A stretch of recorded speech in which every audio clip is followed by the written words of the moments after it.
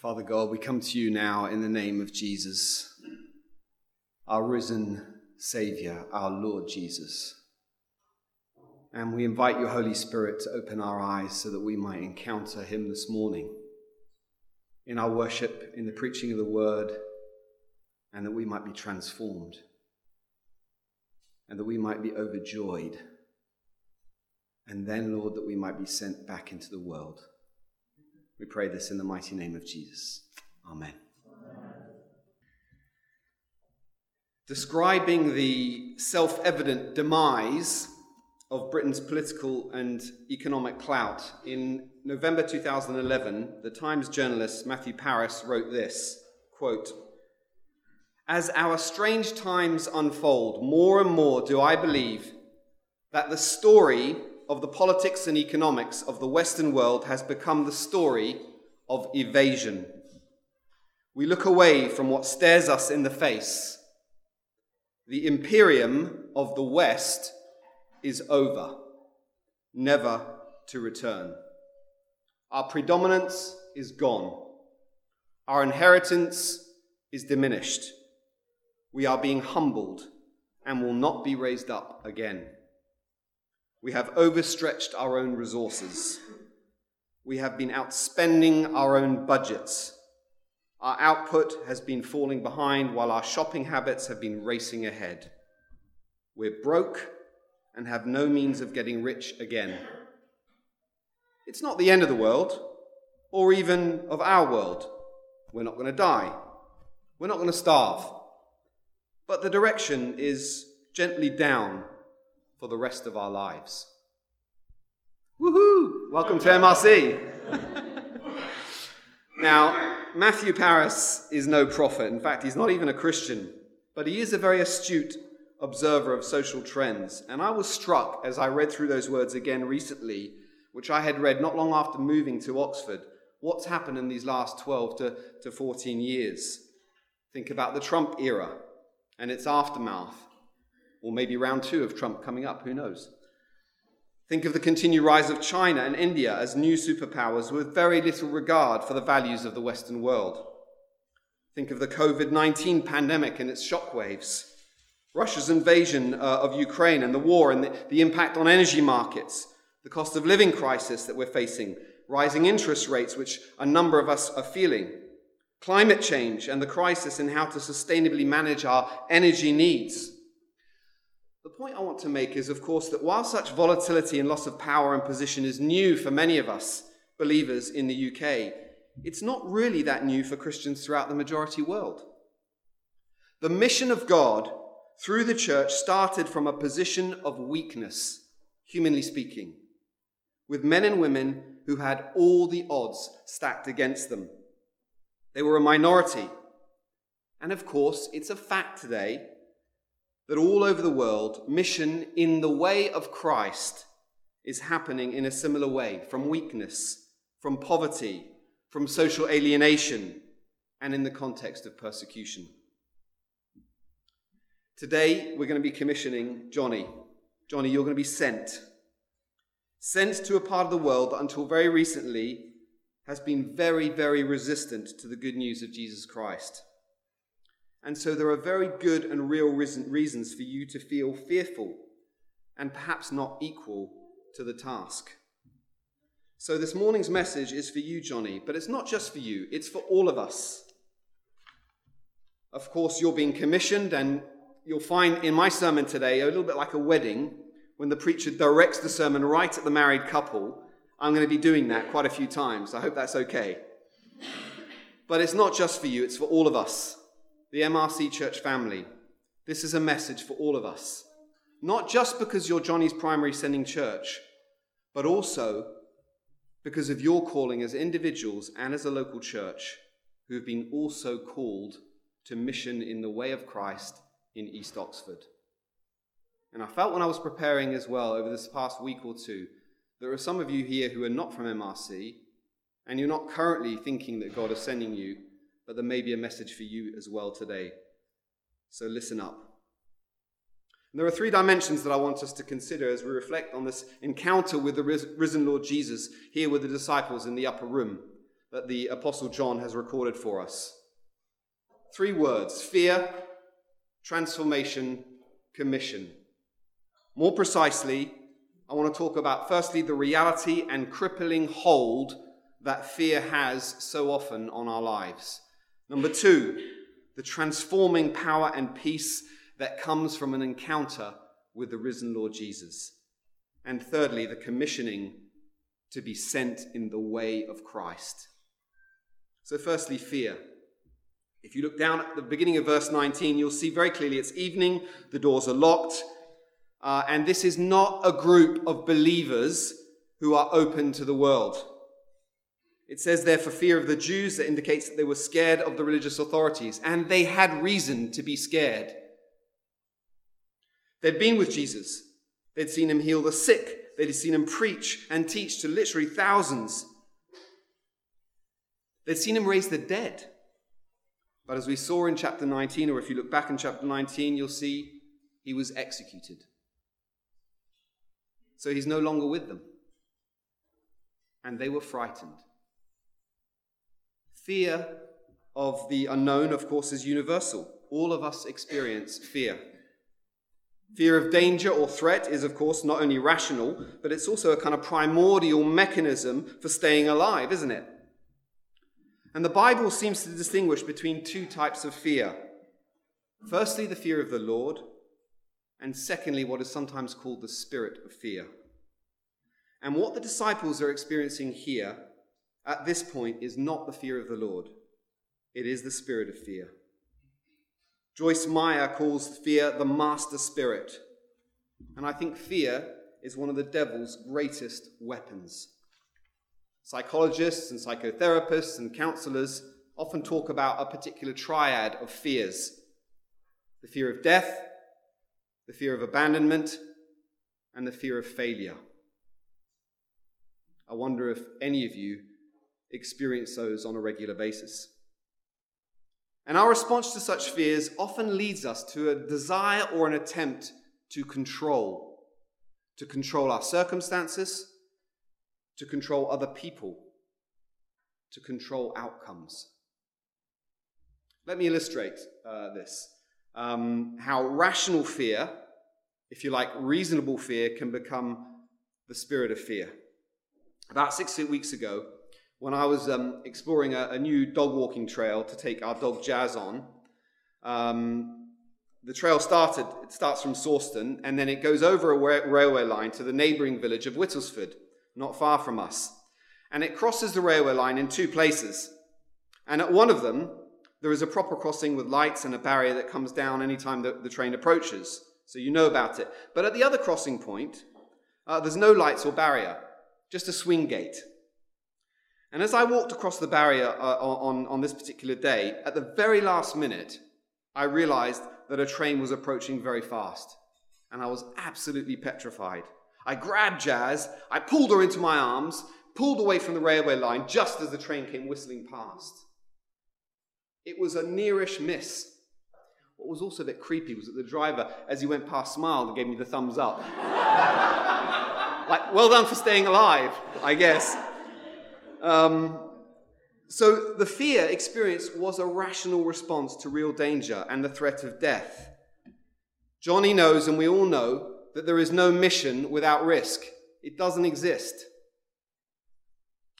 But imagine that if in response to that minor traumatic event that I just mentioned, I then decided to never walk that trail again. It's a beautiful trail, by the way. And then suppose that fear associated with that particular event made me say to Kitty and to Nate and to Nama, no, I forbid you from walking this trail, as if I could do that anyway, and force them not to do that. Or I decided, right, I'm never going to take Jazz out. I'm just going to put her in the car, drive her to a very safe park.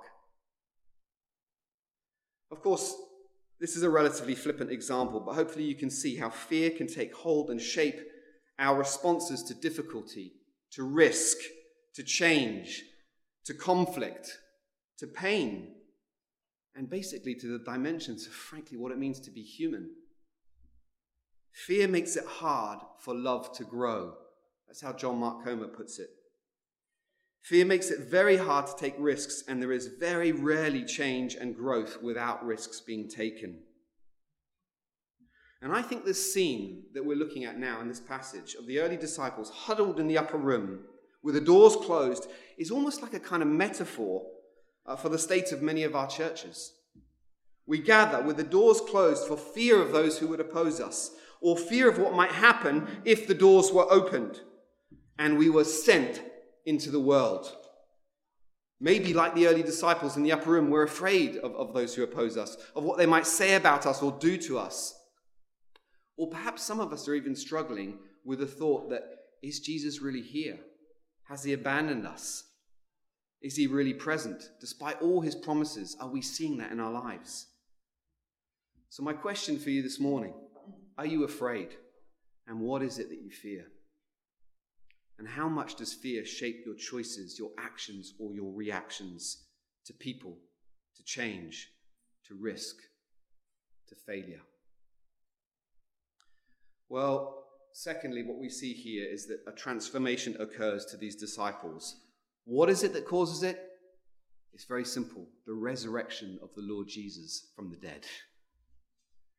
And if nothing else, I stand before you this morning to preach that Jesus rose from the dead. In verses 19, the rest of 19 through 20, I want us to consider three ways in which the resurrection transforms the disciples. Through giving peace, through his presence, and through the joy of knowing Jesus. So firstly, we see that in verse 19. Jesus comes in and says, "Peace be with you." Peace be with you. This is a very common greeting in the Muslim world. Salamu alaykum is how it goes. But here, into the fear and confusion, Jesus does not only speak words of peace, he actually stands among them. These are not just comforting words.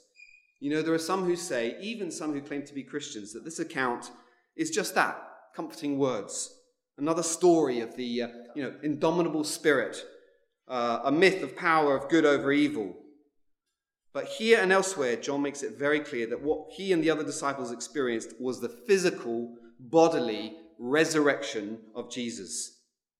And this is the second dimension, the presence of Jesus. Look at the second half of verse 19. Jesus came and stood among them.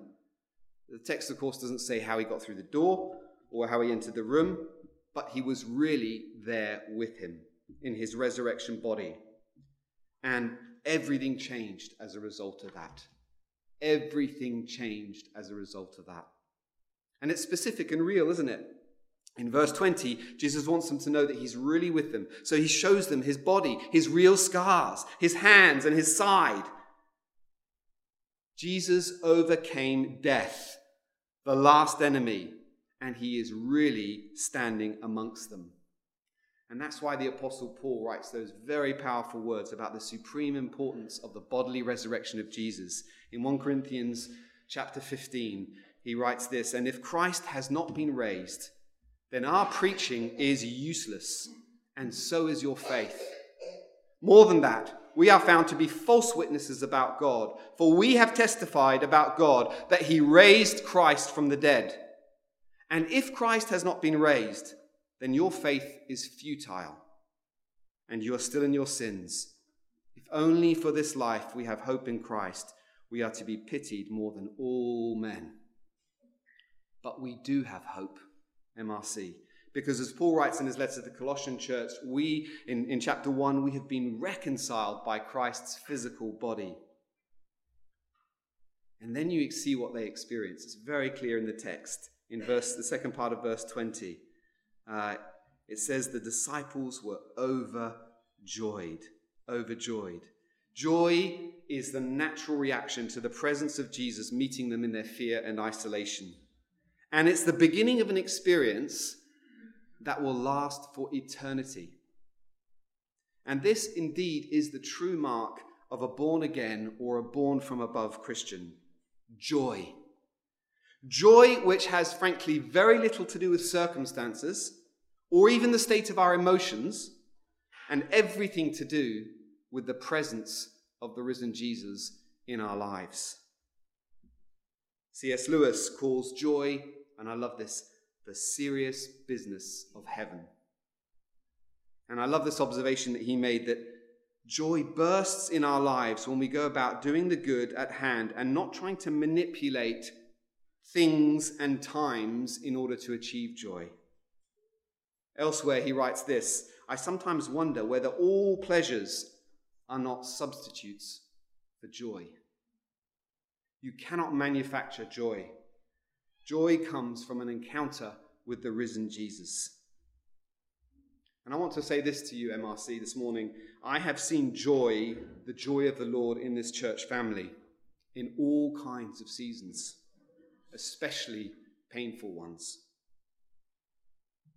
And as we pray for you this morning, Jonny, and we'll be praying for you in the months and the years to come, these words came to mind from Paul's first letter to the Thessalonians in relation to what you've seen in MRC and how you've seen the Lord in our midst. You became, Paul writes to the Thessalonian church, you became imitators of us and of the Lord, for you welcomed the message in the midst of severe suffering with joy given by the Holy Spirit.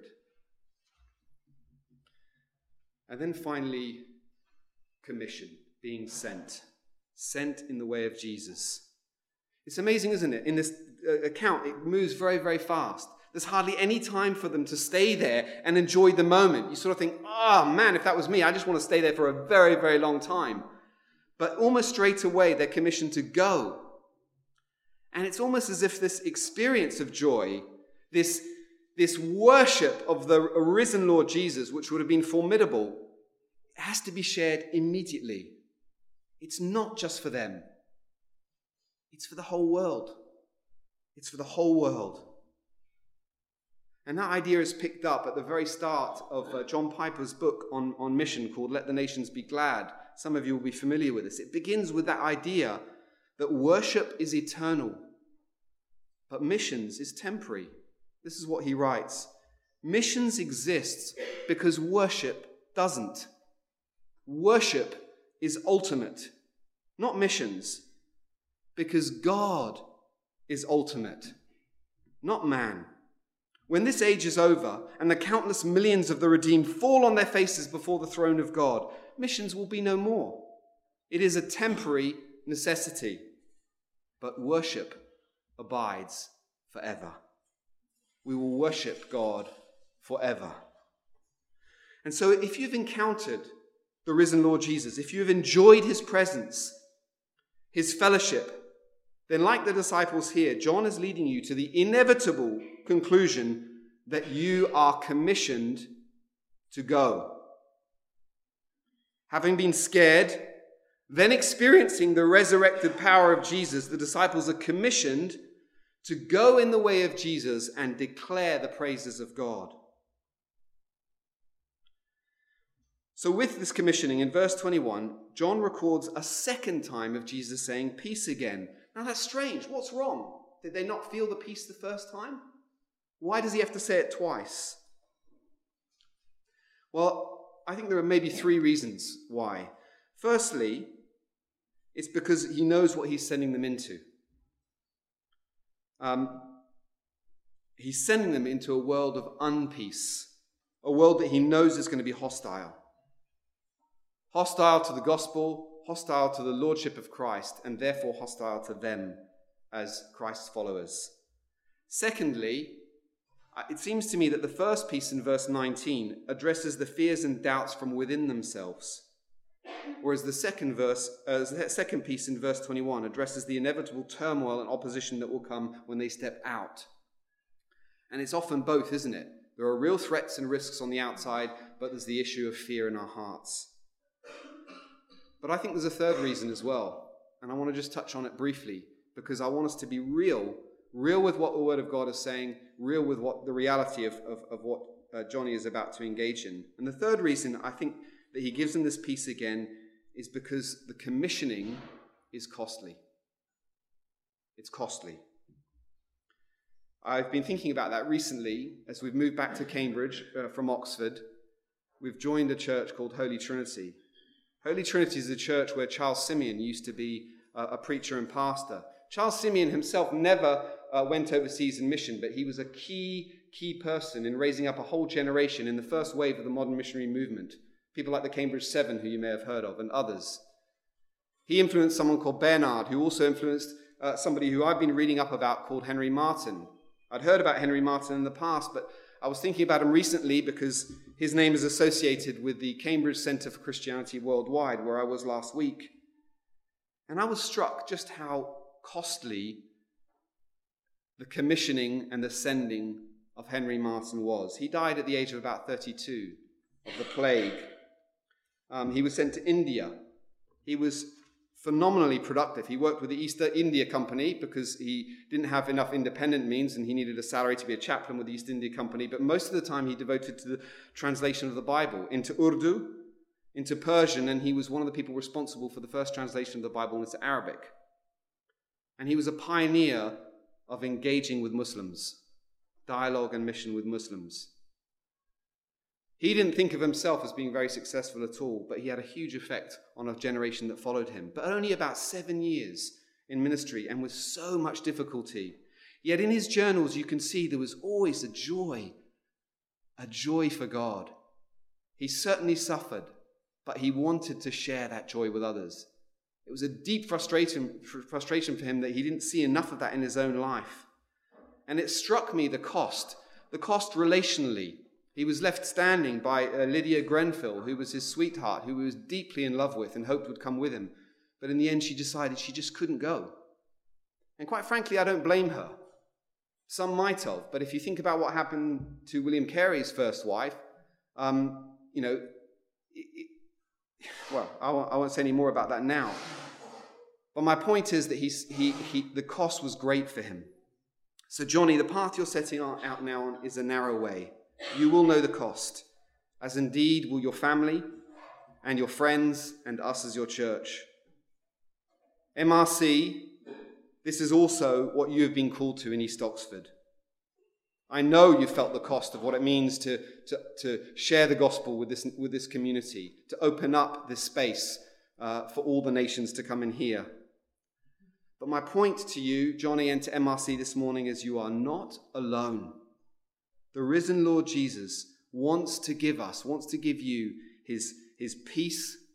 His presence will be with you, and he will never abandon you. There is no promise of an easy life, but there is absolutely a sure and sound promise that he will never leave you. And I want you to cultivate joy. Cultivate joy in the Lord, in the risen Lord. And so, finally, what was this commission then? What is actually this commission that you've been given? Well, I think at the heart of this passage, both theologically and structurally, is this statement. As the Father has sent me, I am sending you. As the Father has sent me, I am sending you. What does it mean to be sent on mission in the way of Jesus? Well, of course, I could say so much about this. And we could look back at the whole of John's Gospel and cite numerous examples. We could go to the Sermon on the Mount. But what I want to do is just focus, I think helped by the Lord Jesus himself and the Apostle John, by focusing on the prayer that Jesus prayed to his disciples and for those who would believe through them in John chapter 7 and verse 13 to 19. This is what Jesus prayed. I am coming to you now, he's praying to the Father. But I say these things while I am still in the world, so that they may have the full measure of my joy within them. I have given them your word, and the world has hated them. For they are not of the world any more than I am of the world. My prayer is not that you take them out of the world, but that you protect them from the evil one. They are not of the world, even as I am not of it. Sanctify them by your truth. Your word is truth. As you sent me into the world, I have sent them into the world. For them I sanctify myself, that they too may be truly sanctified. And so I want to finish with these three things. I think what being sent in the way of Jesus means three things. It means being monks and merchants, it means proclaiming and demonstrating, and it means being Spirit-empowered. Firstly then, listen again. Jesus said, "My prayer is not that you take them out of the world, but that you protect them from the evil one. Sanctify them by your truth. As you sent me into the world, I have sent them." Historically, there has been what some church historians or missiologists call a monk-merchant divide. And you can see that throughout the whole movement of church history. Just if you look in very general terms, think about Constantine's conversion. Sometimes historians call that the Constantinian turn. Suddenly the whole Roman Empire becomes Christian. And that creates a kind of marriage of church and state, which then itself begets, various other empires which claim to be Christian.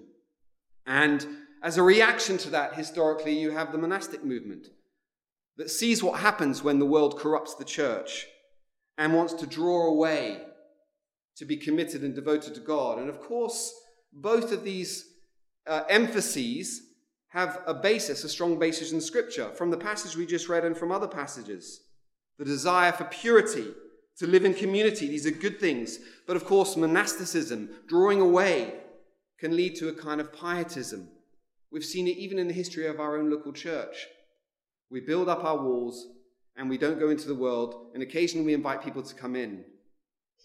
But of course, the desire to be salt and light, which is again wonderful, to be incarnational, can lead us to become worldly as well. So there is this tension. I want to say, the monks, that is the people who are in ministry or mission, need to be in the world as much as the merchants, that is the people who are in business or in industry or whatever. They need to be of Christ as much as the monks. Both are on God's mission. If you're a disciple of Jesus and you have met the risen Jesus, then this commission is for all of us, for all of you. If you look back at that prayer that Jesus prayed in John 17, John makes it clear that when Jesus addresses the disciples, he's also addressing us who have believed through them. And so the question for us this morning is not, should I become or continue to be a lawyer or be in mission and ministry? Should I continue being a teacher or be in mission and ministry? Should I become or continue to be active in politics or be in mission and ministry? Should I become or continue to be a stay-at-home mum or dad or be in mission and ministry? The question rather is, what kind of lawyer and teacher and politician and stay-at-home mum and dad, what kind of academic or engineer or business person, or you fill in the blank, will you be? Will it be the kind that acquiesces to the world around you, or the one who engages in mission in the way of Christ, in the sphere where God has placed you? You may remember that scene. Some of you have seen the film Amazing Grace, about the life of William Wilberforce. And there's that great scene at one point where the British abolitionist Thomas Clarkson says to Wilberforce, "We understand that you are having some difficulty in deciding whether to do the work of God or the work of a political activist." And there's a sort of pregnant pause and a moment of silence. And then Hannah More, the English writer, whispers, "We humbly suggest that you can do both." And this is what is sometimes called the power of "and." Beware of false choices. Beware of false dichotomies. But Jesus also prays that the disciples will be sanctified by, or simply translated, living consistent with, the word of truth.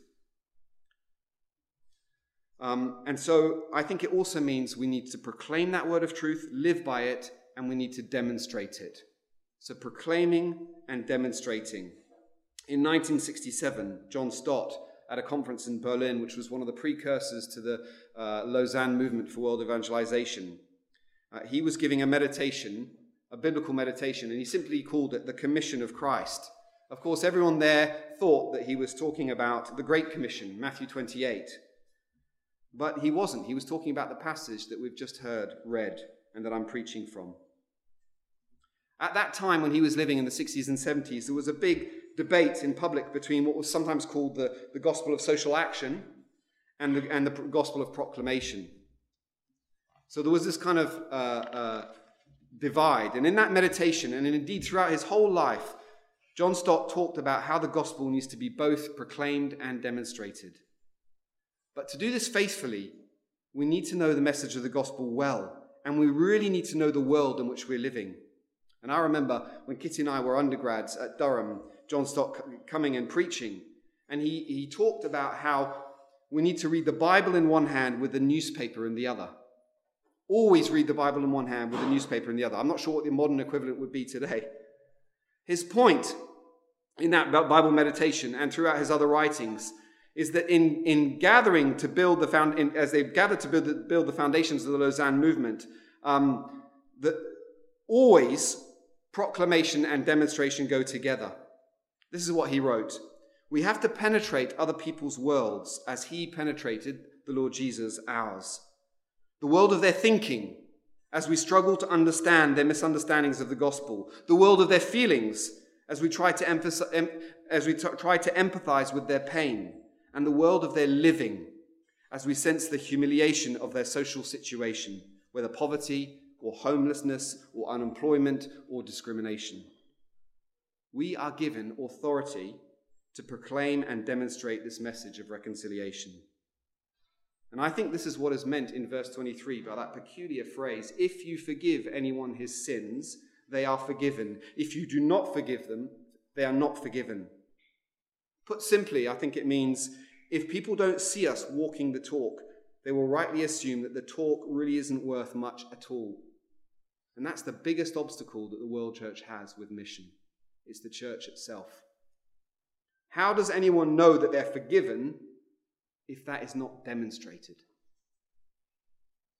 Referring to this holistic vision, Tom Wright, in his book Surprised by Hope, puts it this way. People who work out at and for this mission in the wider world must themselves be living, modeling, and experiencing the same thing in their own lives. There is ultimately, he continues, no justification for a private piety that does not work out in actual mission, just as there is ultimately no justification for people who use their activism in social, cultural, and the political sphere as a screen to prevent them facing the same challenges within their own lives. The challenge, he writes, that is of God's kingdom, of Jesus' lordship, and of the Spirit's empowering. If the gospel isn't transforming you, how do you know that it's going to transform anyone else? And you know, in the process to bring Jonny to the point where he is now, that's been a key question that the elders and the Barnabas group and the church as a whole have been asking. Is the gospel transforming Jonny? If we didn't feel that it was, he wouldn't be sent today. And finally, God knows how difficult and, humanly speaking, impossible this task is. None of us are equal to it. And that's why he gives us his Spirit. So being sent in the way of Jesus finally means being Spirit empowered. In verse 22, Jesus breathes on them. Normally when you think about people breathing on you, it's a bit unpleasant because they've got bad breath. But I tell you what, that would have been the best experience of being breathed on ever. The word breathe here, by the way, is the same word used in the Greek translation of the Old Testament from Genesis chapter 2 and verse 7, when God breathes life into Adam. That's not an accident. That's not an accident. Think about it. Now Jesus is breathing new life into his disciples and telling them to receive the Holy Spirit. I'll just say as an aside, and I think it's important because some of you may be wondering about this, this is not an account of the Pentecost. There are some commentators who say this is John's Pentecost. Pentecost comes 7 weeks later. I think what's happening here is that John is opening the window of eternity onto the beautiful relational community of Father, the Son, and the Holy Spirit. This whole passage is profoundly Trinitarian. We can see here that the Holy Spirit proceeds from the Father and the Son. The Bible describes the Holy Spirit as the Holy Spirit of the Father. You can see that in Matthew chapter 10 and verse 20. But also the Spirit of the Son, the Spirit of Christ. You can see that in Romans chapter 8 and verse 9. Jesus knows that they will never be able to accomplish this mission in his way without his Holy Spirit. And it's the same for us. Why do we believe that could ever be possible? We're not expected to accomplish the mission of Jesus without the help of the calling, comforting, consoling, exhorting presence of the Holy Spirit. And as you look back over John, you'll see that Jesus has prepared them to understand what that role of the Holy Spirit will be. In chapter 14 and verse 16, you'll see Jesus talks about him being present with them. And then in chapter 14 and again in 16, the Spirit teaching and guiding them. And then in chapter 16 and verses 13, the Holy Spirit making Jesus known to them and to others. Jonny, MRC, church family, we all need the Holy Spirit to live in the way of Christ. He is the Spirit who has drawn us here together this morning. He is the Spirit who has opened our eyes to see the risen Lord Jesus. He's the Spirit who convicts us of sin with regards to God's righteousness. He's the Spirit who fills us with love and joy and peace. And he's here with us this morning. And he will be here with you when you leave this place, all of you, and Jonny when you go to the Middle East. And he really, really wants each of us to draw into deeper union with the Father and the Son.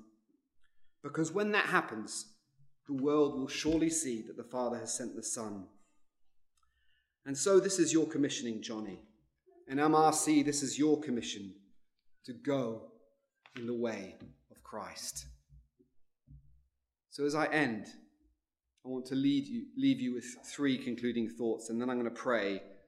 And I'm going to pray, my prayer is just going to be the words from a song we don't sing very often now, but it's a beautiful song by Matt Redman called Let Worship Be the Fuel for Mission's Flame. That will be my prayer. But 3 points to leave you with for you to consider. Number 1, geography is less important than doxology. Huh? You're thinking, what's doxology? Let me rephrase it. Where you go is less important than how worshipful your life is.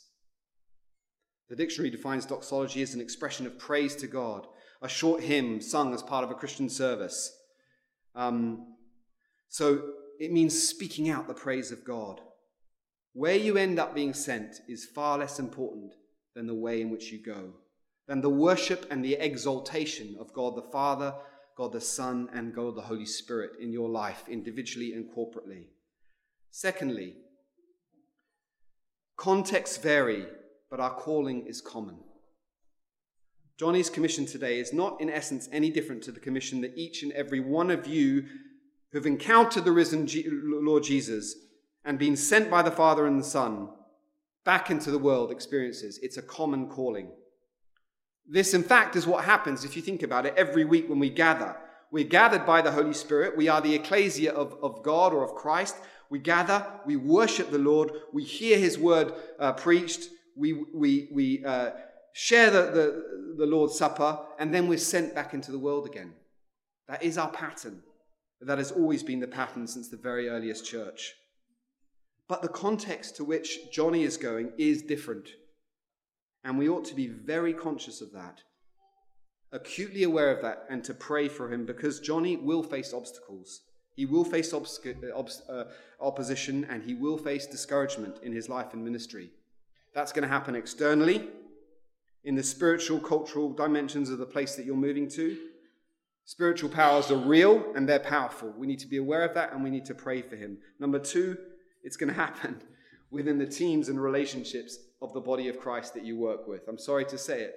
I hope this is not as much as it was for us. Half the battles are with your fellow believers in your team who you fall out with and try to get on with and all the rest of it. But that is a normal experience. And there will also be battles in your own heart. So let's pray for Jonny. Let's support him and let's encourage him. And finally, as I mentioned earlier, beware of false choices. I don't think in the Bible there is a monk-merchant divide. Yes, some are consecrated and set apart for ministry. We know that. That's absolutely true. But all of us are called. And that's what's happening today. We're setting apart Jonny for a particular location. But the calling, in many ways, is for all of us. So let me finish by praying these words from Matt Redman's song.